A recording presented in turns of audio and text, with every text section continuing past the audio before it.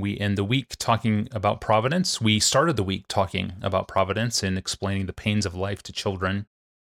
Today, a question from a grieving young woman, a new believer and a listener to the podcast who is now struggling to process a very deep trial in her life. We don't have her name, but here's her email. Hello, Pastor John, and thank you for APJ. I write because last year someone very close to me was assaulted and murdered. At the time of the tragedy, I had not devoted my life to Christ. The pastor at the funeral said, quote, "I don't think it was God's plan for this to happen," end quote. I remember feeling so lost and angry. I gave my life to Christ a few months later, but I still don't understand why my loved one would be murdered if God is omnipotent. Does God allow sin to roam unchecked? Does the Bible say anything about God allowing such awful sin to happen, and why? I am a new Christian with a lot to learn. Oh, how I wish I knew your name Yeah. so that I could speak to you very personally and directly. But let's do the best we can. I am very sorry that you lost this close friend of yours, especially in such a brutal way.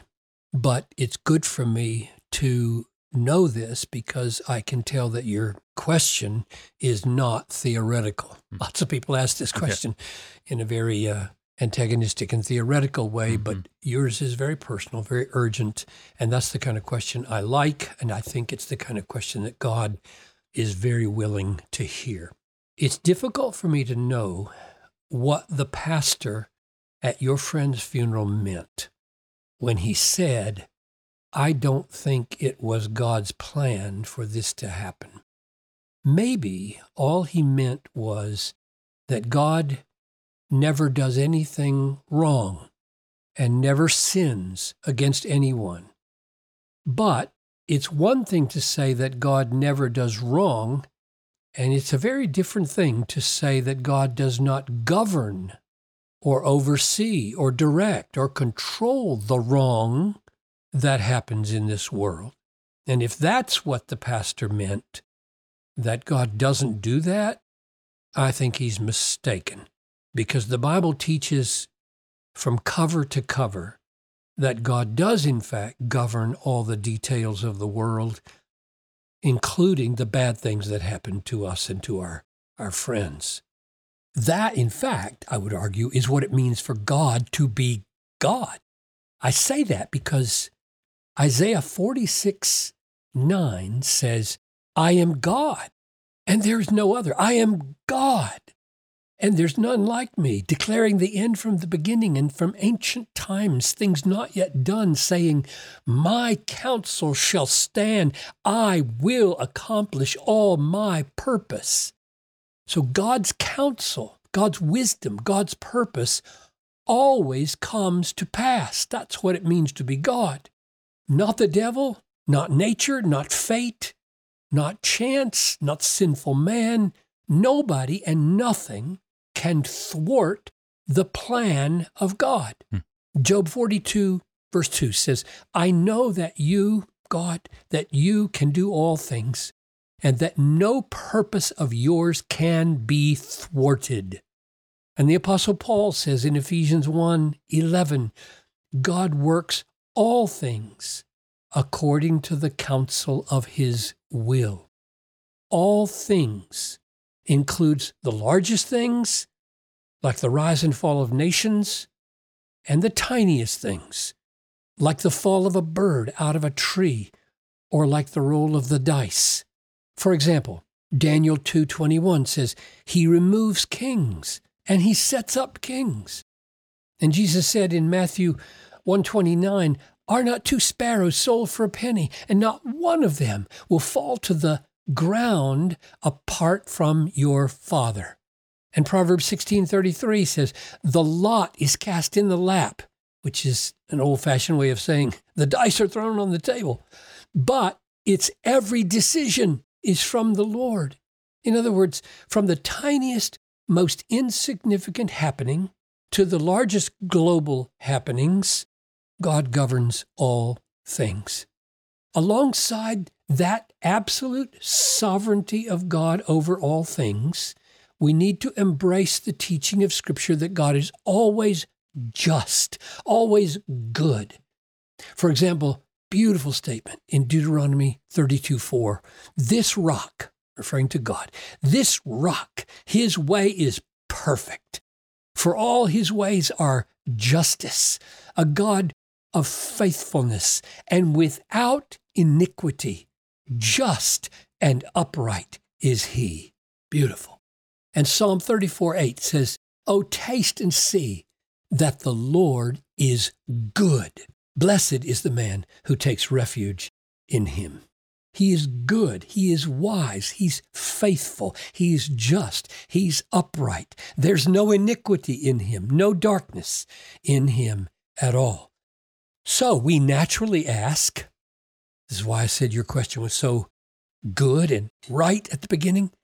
We naturally ask, why does God permit so much suffering and evil if in fact he's in control? Now the Bible gives numerous answers to that question.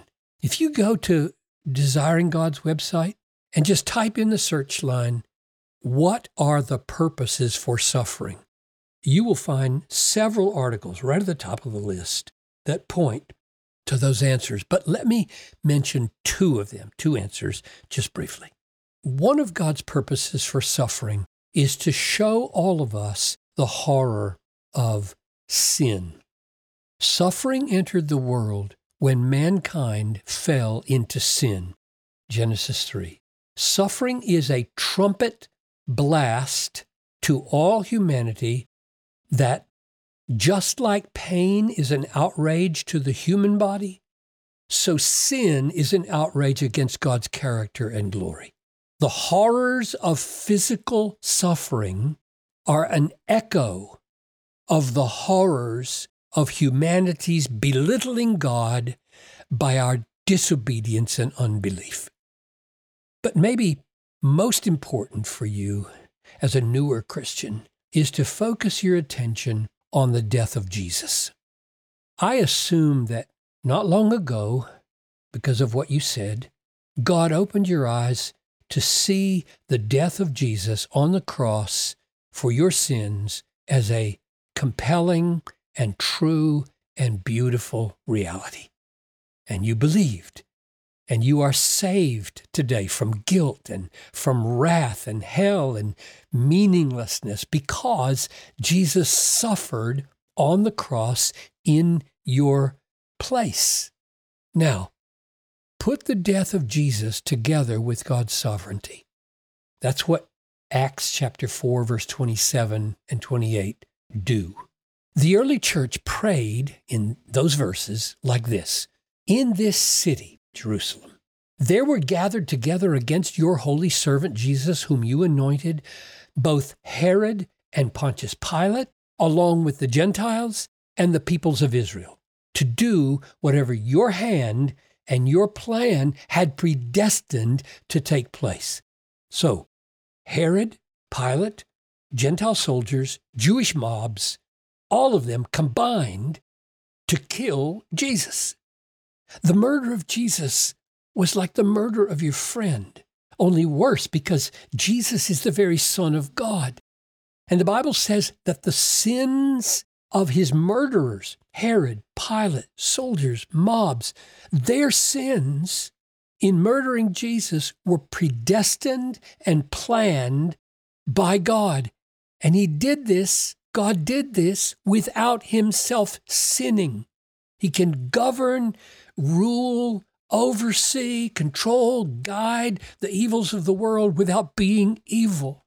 If God had not planned the death of his Son, neither your sins nor mine would be forgiven. God orchestrated the worst sins that ever happened in the murder of his Son so that you and I and millions of those who believe on Christ would be saved from destruction and given eternal joy.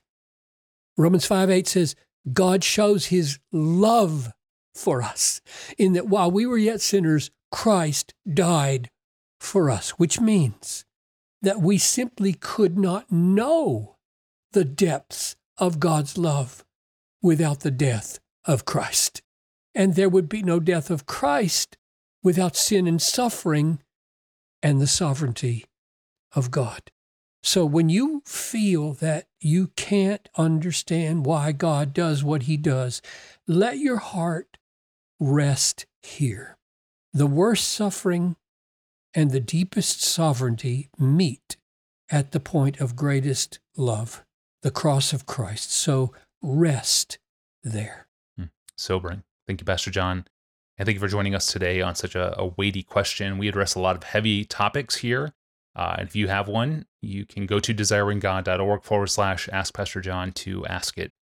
And speaking of heavy questions, a man with a disabled friend writes in with a trio of questions next time. Number 1, should we pray for healing for those with physical and cognitive disabilities, such as Down syndrome? Number 2, how should we encourage such a friend with the truth that they are made in God's image? And number 3, will individuals in heaven retain some remnant of their disability? It's an interesting trio of questions, all up on Monday when we return. I'm your host, Tony Reinke. Have a great weekend. We'll see you then.